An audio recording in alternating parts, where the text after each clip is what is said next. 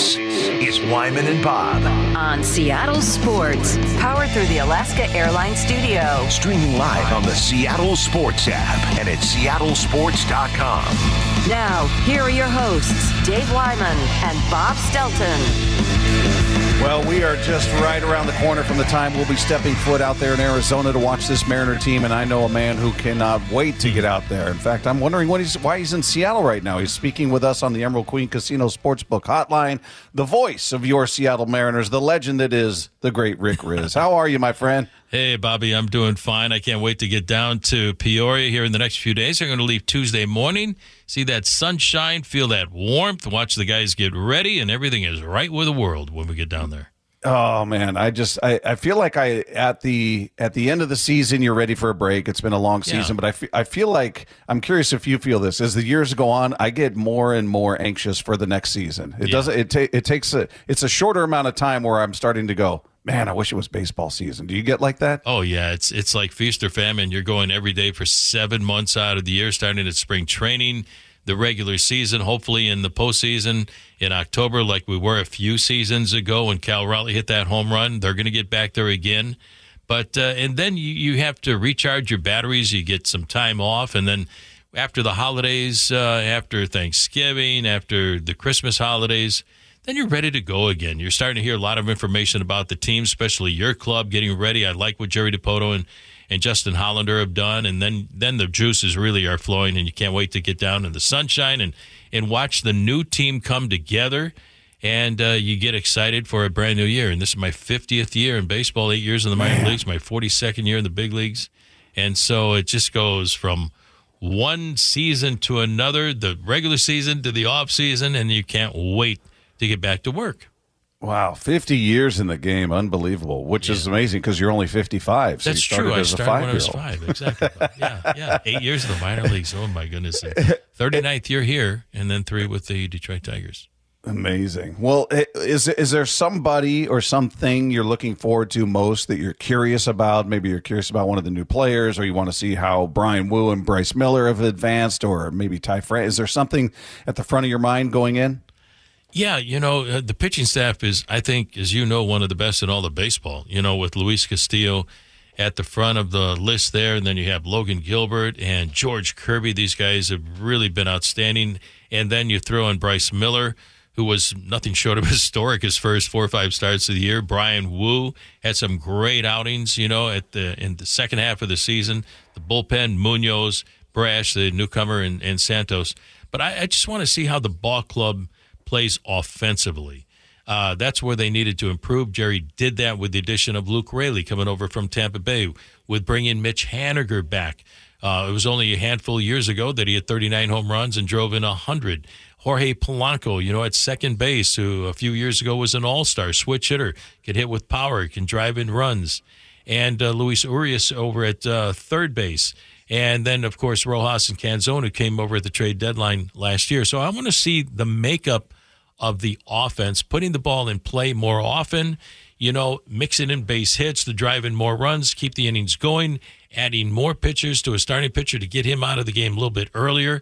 So I'm ready to take a look at all the guys, but also, to see what's next for Julio Rodriguez.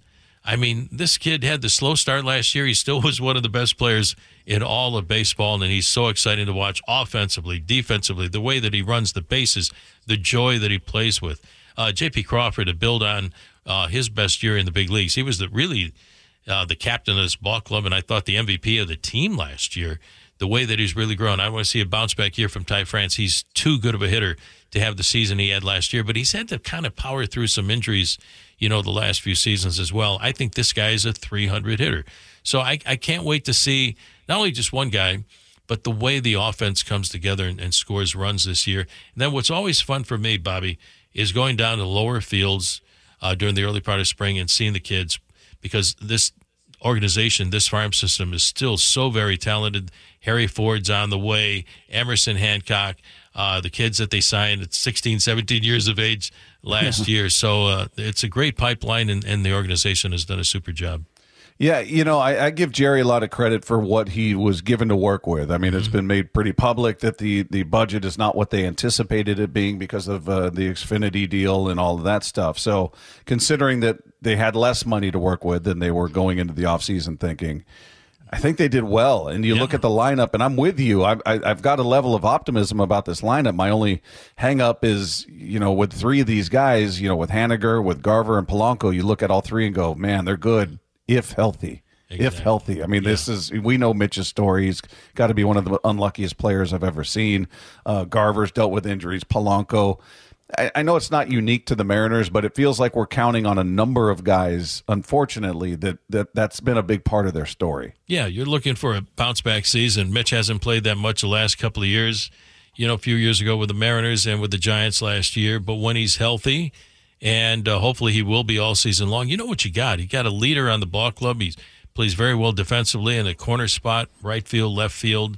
So, every ball club, that's the goal. Come out of spring training healthy and stay healthy during the course of the year. I'm glad you brought up Mitch Garver because this guy helped the Texas Rangers to a World Series title last year. And now the Mariners have a DH. They've got a designated hitter, the first one on an everyday kind of basis, since, Nelson Cruz.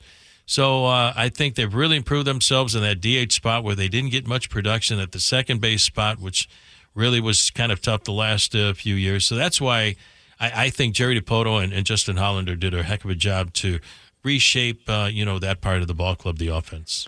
How do you feel about platoon situations?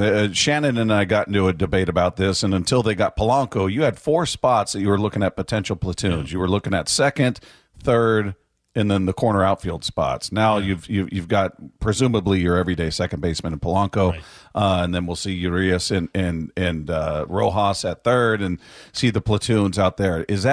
Are you comfortable with that? Or to me, I look at it and go, okay, if it's at one spot, I can live with it. But when you've got 3 or 4 spots that tell me you don't have your everyday guy there, I don't feel awesome about that. How do you feel about the platoon situation? Yeah, well, this number one is way above my pay grade, but I'm not a big platoon guy unless it works for a club that can move in guys and move out to rest them during the course of the year.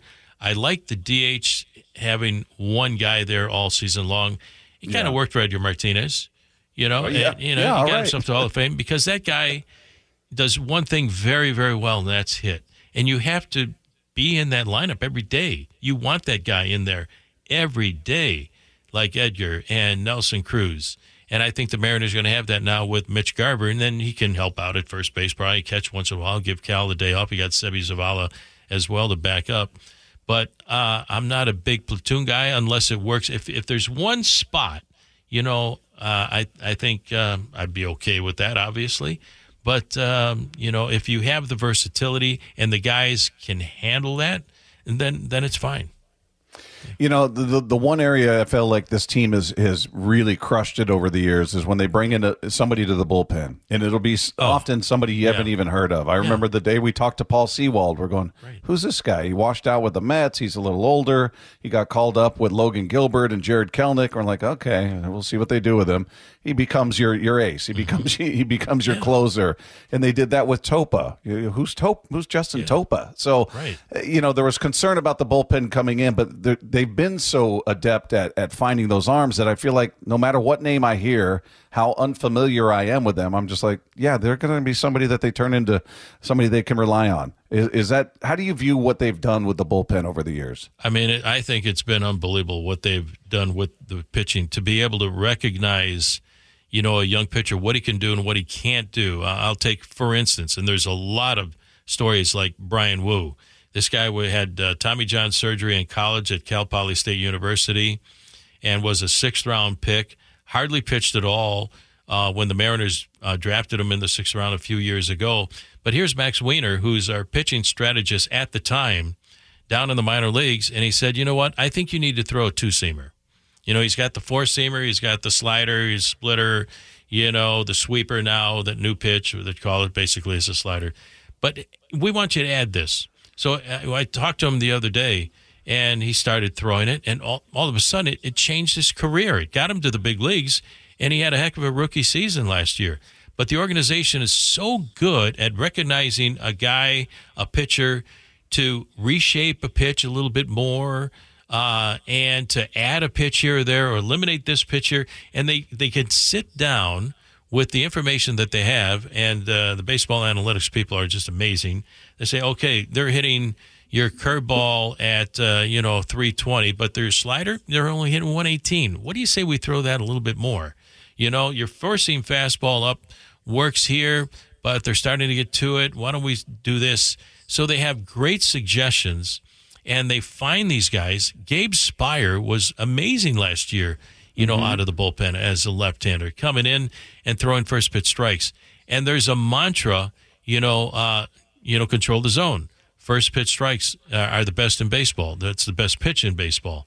And Taylor Saucedo, and it goes on and on and on. And they've had this track record, not just last year, but for many years right now, recognizing what a guy can do, what they can add to it, add to a pitch, or reshape a pitch, and the amount to throw certain pitches in certain situations against certain guys. They've got all that information, and they do as great a job at that as any club, I think, in baseball. Hey, something unique this year is they've got an offensive coordinator, which is a term we hear in football, exactly. not one you hear in baseball. At least I haven't before this year, but they've got that. And I'm wondering how different the offense may look. I mean, I know we're speculating because we haven't seen it, but I don't know if Rick Rizzs were the offensive coordinator, what would you do? Would you play more small ball? Would you be station to station guy? Would you try to how would you change the offense from what it's been the past few seasons? I have looked at all the great hitters in the game of baseball, and they change during the at-bat. We've seen so many of major league hitters, and not just the Mariners, swing really hard, trying to go for exit velocity, trying to go for, hit the ball a long way, where I want to see more contact. I want to see guys cut down on their swing with 2 strikes and hit the ball the other way. Put the ball in play. Cut down on your strikeouts. And when you put the ball in play, good things happen. You don't go back to the dugout. I saw some wild swings from guys early in the season, but then when they force pitchers to throw them a strike, throw a strike in the strike zone, that's when you do damage. And if they don't on a 3-2 pitch and it's outside, take it. Take the walk. More pressure on the pitcher, more pressure on the catcher. And now you let the next guy behind you, do his thing. So that's what I want to see. I want to see more contact, longer innings. And I don't care if it's a bloop, duck, fart, base hit into shallow right field with the bases loaded. As long as it hits a patch of grass out there and 2 runs score. I love home runs. I love home runs. I love to see a 450-foot home run. But as long as it goes over the fence, they count. And I just want to see these guys put the ball in play more often, run around the bases, have big innings, and put the pressure on the other team. So that's what I want to see. And you want to see them make adjustments during the at-bat. Harold Reynolds said a long time ago, I've got 4 at-bats in a game, 2 belong to me, 2 belong to the ball club. And what he was saying, let's run around at second base, nobody out, hit a ground ball to the right side of the infield, and move along to third. Runner at third with less than 2 outs, get the ball in the air and score that run. Cut down on your swing and go for more contact. And like I said, Edgar Martinez was the best with 2 strikes.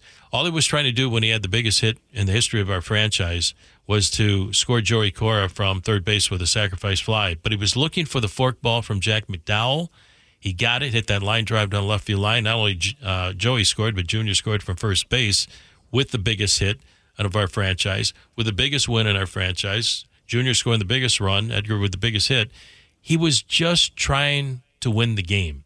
He wasn't trying to hit a home run.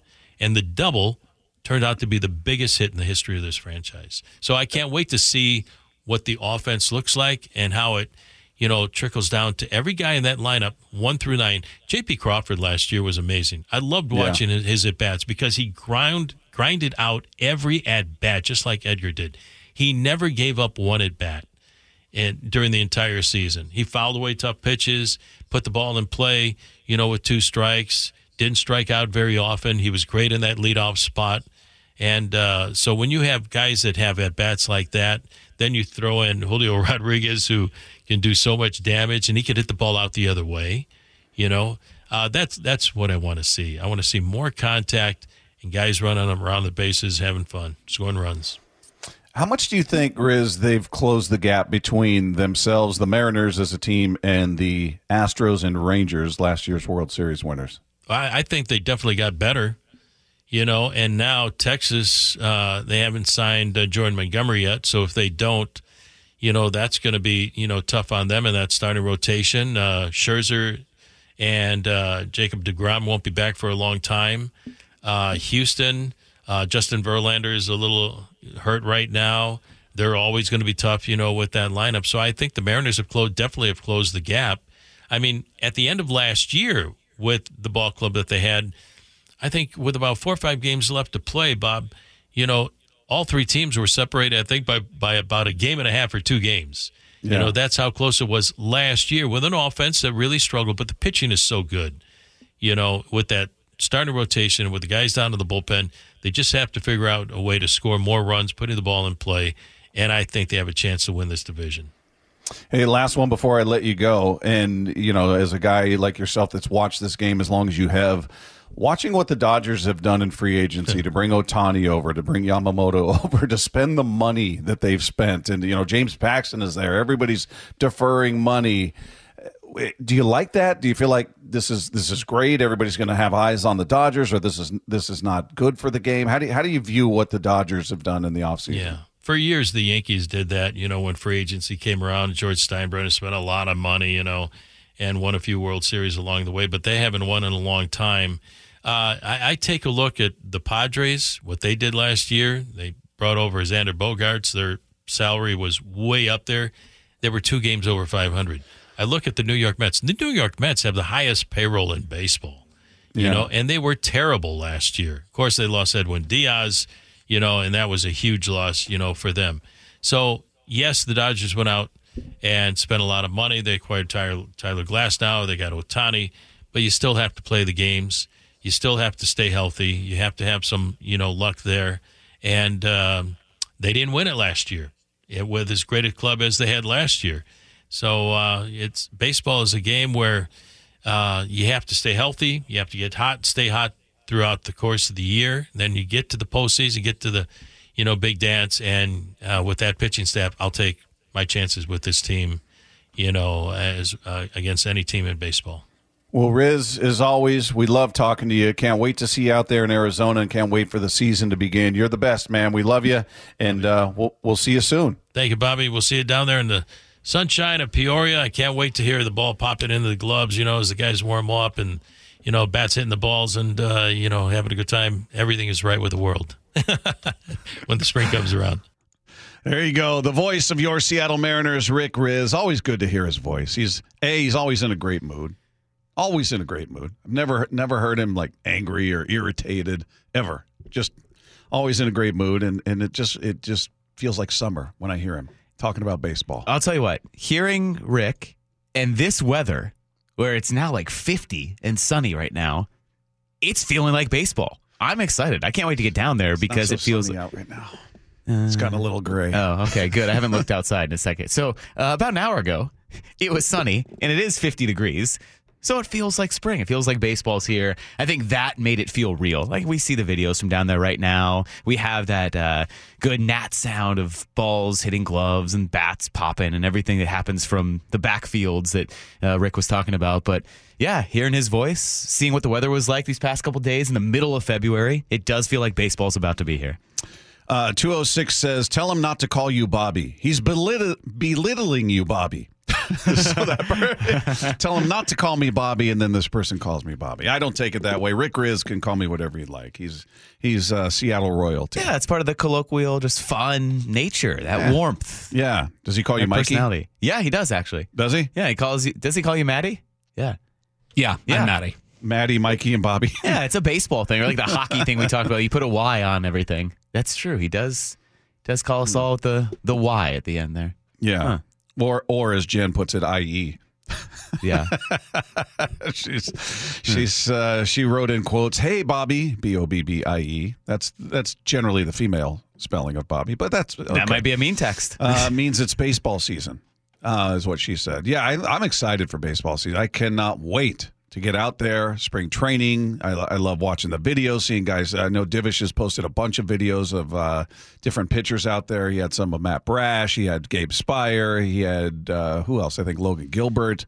Well, we're going to talk to a guy coming up who has been throwing a little bit out there, Emerson Hancock. That's exciting to see. Had 3 starts last year. Had suffered a bit of an injury, so they shut him down, but good to see him get out there, and he's a guy that there's certainly a lot of promise attached to him, and see how he fits. You know, is he I know they always go in and you're competing for a spot in the rotation, but is there really a spot to compete for? Or I wonder how they're viewing him, how if they're just like, yeah, we'll let him come out here. He'll be out here with the big club during spring training, and then we'll send him down to AAA and let him get his reps in. And yeah, I'm curious. I hadn't really thought about his role much because, well, until about a week ago, I had assumed that he wasn't going to be healthy at the start of the year. And then Shannon Drayer said, no, he's fine. And yeah, he was throwing a couple days ago. So now it's like, yeah, do you have him up at some point as kind of that swing guy that you had Chris Flexen as for most of the year last season? Or is it that reserve where you're going to bank on the fact that 2 young starters still have never gone through a full season, might need to skip a start here or there, or those injuries pop up? Bryce Miller missed some time with that blister. Brian Wu, you always have to kind of manage a little bit. And we have talked so much about you can't anticipate the same 5 guys that you start the season with making every single start over an entire baseball season. 2 seasons ago may have been the luckiest season I've ever seen. I don't know that I've seen a rotation go through an entire season and nobody misses a start. That's almost eerie. I mean, and it ruined expectations for every other year now. Yeah, but I mean, just think about that. They didn't miss a start. I'm not saying somebody gets injured every year, but at times somebody will be like, they got soggy arm. You hear that one? That was a good term for a while. Arm's a little soggy, so they'll skip a start. The throwing arm. Yeah, they're not on the injured list, but they're skipping a start. You know, I mean, it's part of the game. It's a 162-game season. It's just you're kind of used to hearing that at some point, and for them to have that year where nobody misses a start was pretty remarkable and something you just can't count on, unfortunately. Meanwhile, thanks to Rick Rizzs, by the way, for those of you that tuned in the middle of that, or if you didn't catch the whole conversation, what have you, it'll be on the podcast page after the show at seattlesports.com. So check that out. There seems to be a bit of a consensus building for what the Seahawks will do in the first round of the draft. We'll get into that next. It's Whyman and Bob. This is Seattle Sports on 710. Whyman and Bob. Powered through the Alaska Airlines Studio. On Seattle Sports and the Seattle Sports app.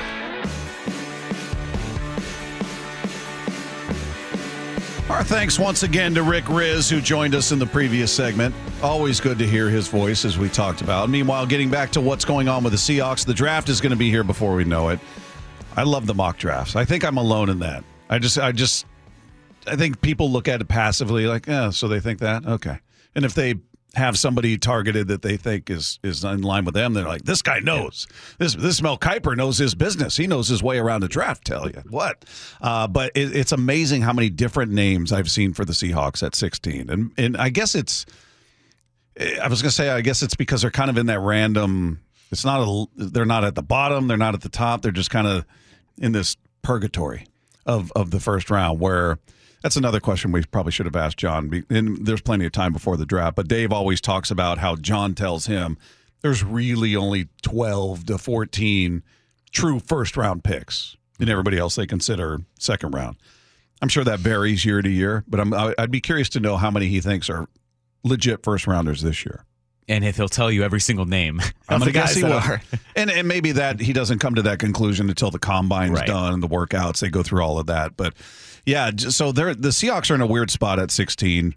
And depending if you're a maniac like me looking at I keep sending them to Lefko and Dave, and they're probably like, all right, enough of the mock drafts. I love this stuff. I just love seeing the difference. But the latest one I saw was from CBS Sports.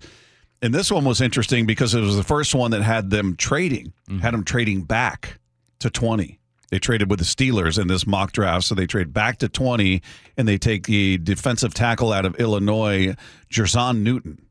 And then it says in their little description, it says, Seattle traded for Leonard Williams at the deadline, but now he's slated to hit free agency.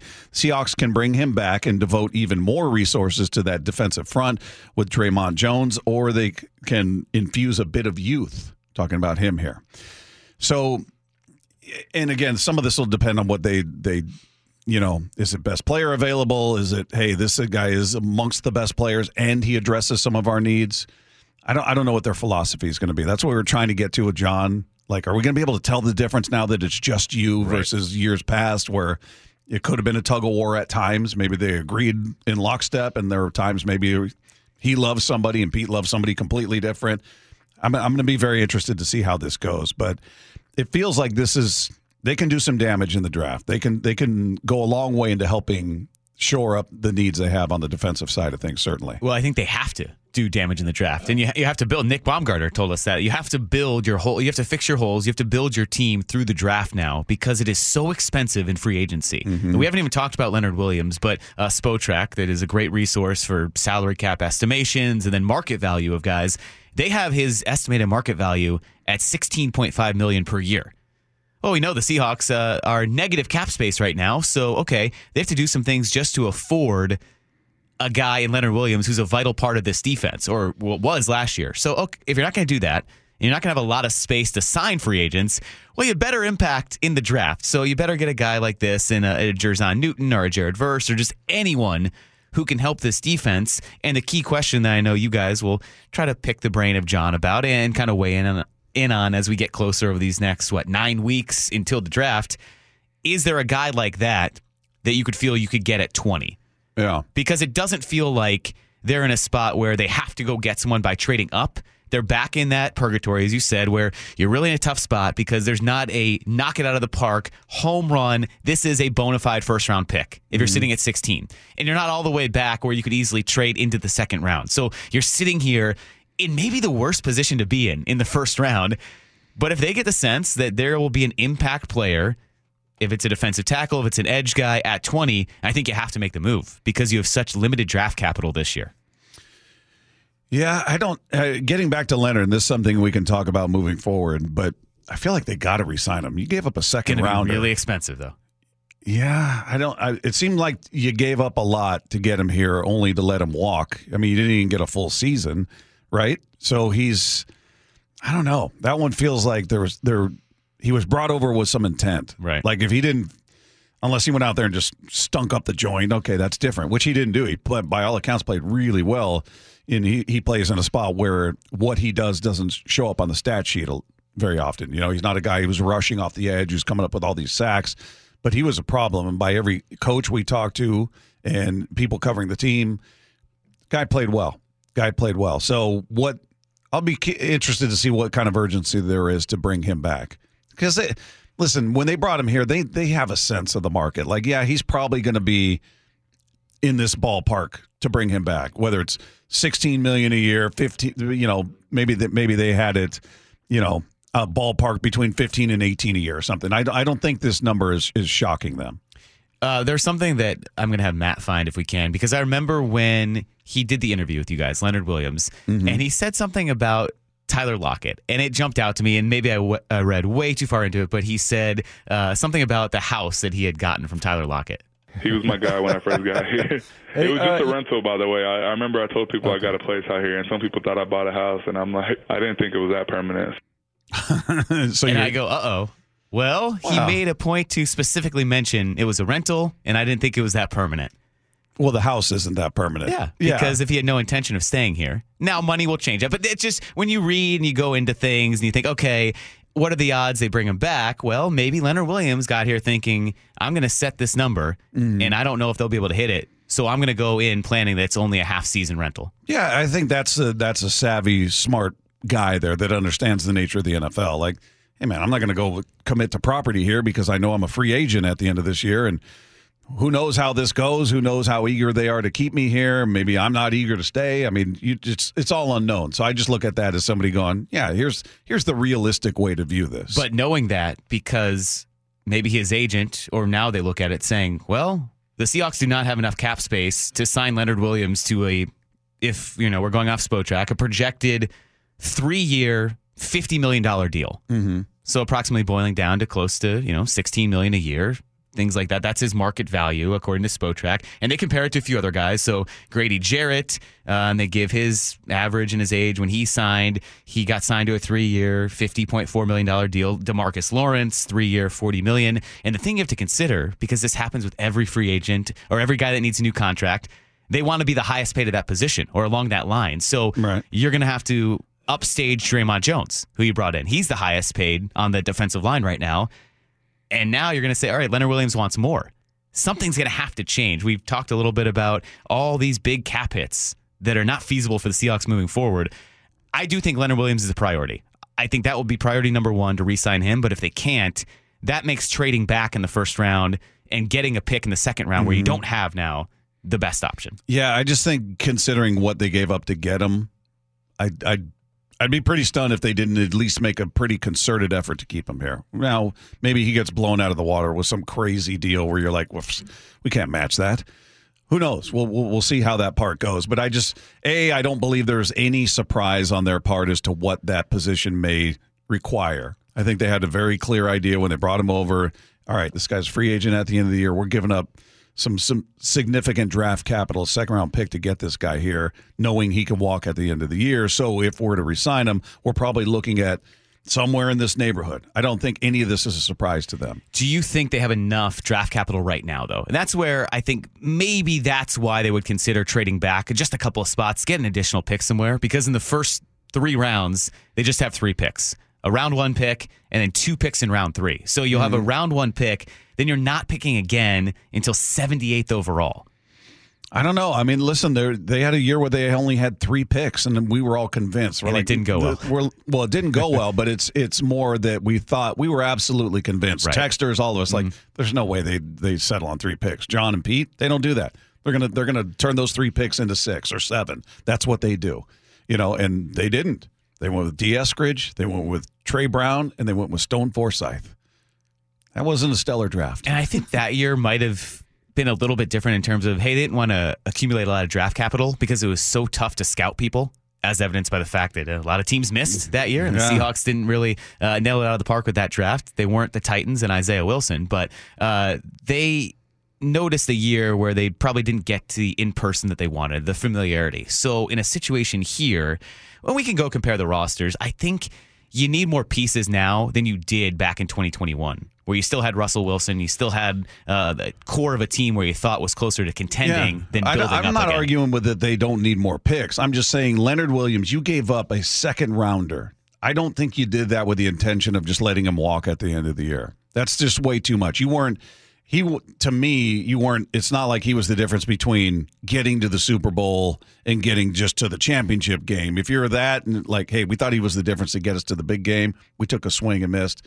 You weren't that team. So that for this team to make that kind of investment, draft capital wise, I'd be stunned if they didn't bring him back. That's a lot to give up for a guy for part of a year. All right, coming up, some people were very upset with the coverage of Taylor Swift at the Super Bowl. It's a Whyman rant for the ages. Coming up next, it's Whyman and Bob. This is Seattle Sports on 710.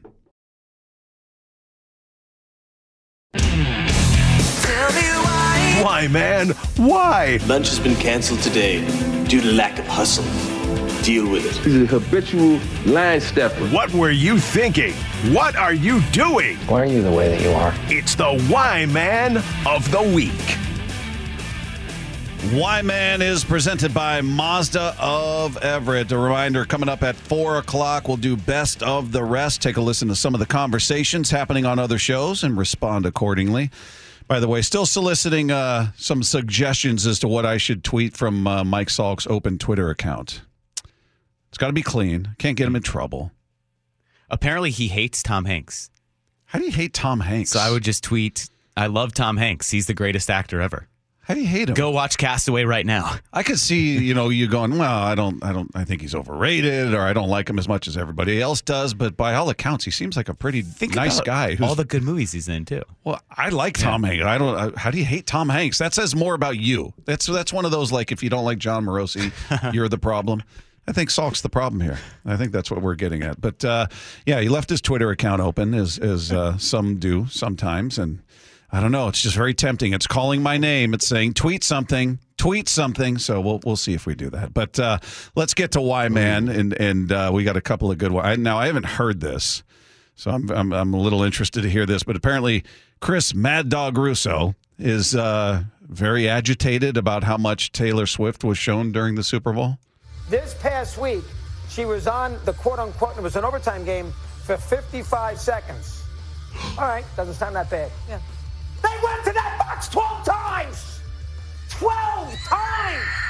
And he only caught one ball in the first half. I'm not interested. They couldn't pick out Len Dawson out of a lineup for crying out loud. You think you know who Curly Cope was? I mean, 10, 12 times. 12 times. He had one catch in the first half. I mean, on defense, crossing her finger. Oh, my. And listen, I understand she's a huge, huge star. And I love the relationship. I swear to God. I love the relationship. On the field, it's legit and everything else. But it's a football game. That's what it is. It is a football game, and and you know why? Now you know why fans get annoyed in Buffalo and Baltimore. They think it's a conspiracy. Well, they want the Chiefs to win, so he gets all the calls because they want to capitalize on Taylor Swift. Now that's a nonsensical thought, but fans think that way. 12 times? That's 3-4 times a quarter, for crying out loud. And they trailed 3/5 of the game. Is he spitting all over the place? What the hell's the matter with the guy? Can't even control himself. I love the relationship, by the way. Ugh. It's so dumb. So they showed her 12 times. I wish they would have shown her 50 times. I learned how many times they showed her. I guess that's the only thing I learned from that. For a total of 55 seconds. Right. How do you audacity. recover 55 seconds of looking at her as opposed to a shirtless, hairy man dumping beer down his gullet? Why are you That's still your talking about preference? Yeah. Oh, look at that. It's Mean Tax Day. Yeah. It's all good fun. Mean shot. The outrage over Taylor Swift to me is one of the more confusing things. I don't think you need to be a fan of her. Again, we went through this. I knew you told me shake it off. I've heard that title before. That's where it ends. I don't know another title. I couldn't tell you anything about her music. So you're I know getting a blank space when it comes to thinking of titles. I remember her as a country artist when she first came out. I know she's the biggest artist in the world, setting all kinds of records. It makes sense why they would show her. If she were, if that were Usher. If Usher were the biggest artist in the world, set all the records she just did, and he was showing up at all these games for some reason, I guarantee they're showing him too. Who cares? Who cares? It is so inconsequential. You don't miss a second of the game. What are you worried about? What are you raging? What are people raging about? Especially in the Super Bowl. It's bigger than just the game. It is a global event. So, yeah, it's part of the story of the game. It's part of the story of the season to show those reactions. I could see if they were cutting to her and then they're like, oh, man, we missed the beginning. We missed the snap or something. Then I'm on board. I'm with you. I miss a touchdown. Yeah, if you're missing something you would otherwise be seeing that's crucial to the game, to your game-watching experience, and they're doing this instead in lieu of that, then I'm on board with you. Sign me up. But if it's a cutaway to a crowd where it's usually a kid eating a snow cone, or it's a guy without his shirt and he's got the logo painted on his chest or whatever the hell they normally cut to, I don't even pay attention. It's kind of like the announcers. I'm kind of like, all right, once the play starts, I'm tuned in, and then in between, I'm whatever. It's so inconsequential. It is much ado about nothing, and that is a wild, wild understatement. It is just the fact that people got that worked up about it. Every time they showed her brought me joy. And I was like, do it again. Do it again. And Show her again. The fact that he devoted so much time on their segment, on First Take, where I know they go over the top. He was spitting at the end of that thing. He couldn't control himself. And that was not even the entire rant. I cut it down to a little bit more of a manageable. He didn't go on much longer because he was interrupted and they went into a conversation. But yeah, I mean, that's to get that worked up over what Russo even said at the start, just 55 seconds. You really got to get yourself into a lather. They showed it 12 times. That's why the people in Baltimore feel that way about you. I don't know what could get me that mad about something so inconsequential. He's not that mad. It's manufactured. It's nonsense. But there are some people, you see them on social media. Yeah. Oh, that's it. I'm not watching this anymore. Good. Don't. Nobody will miss you. You know who won't miss you? The NFL. They just continue to grow and grow and grow. So there's always somebody there to take that spot, and they've got their friends, and it'll just keep perpetuating that way. It's just the outrage is so dumb. To go along with our theme real quick, 206 said, Bob, I think sulk in quotes, should tweet out, "I'm completely on board with Mad Dog Russo's comments about Taylor Swift." Should that be the tweet? They show her one more time. That's it. I'm boycotting the NFL. Signed Mike Salk. Yeah. So many avenues we could take with this. Oh, it's too tempting. All right, this one is entry number 2 comes courtesy of Brock here.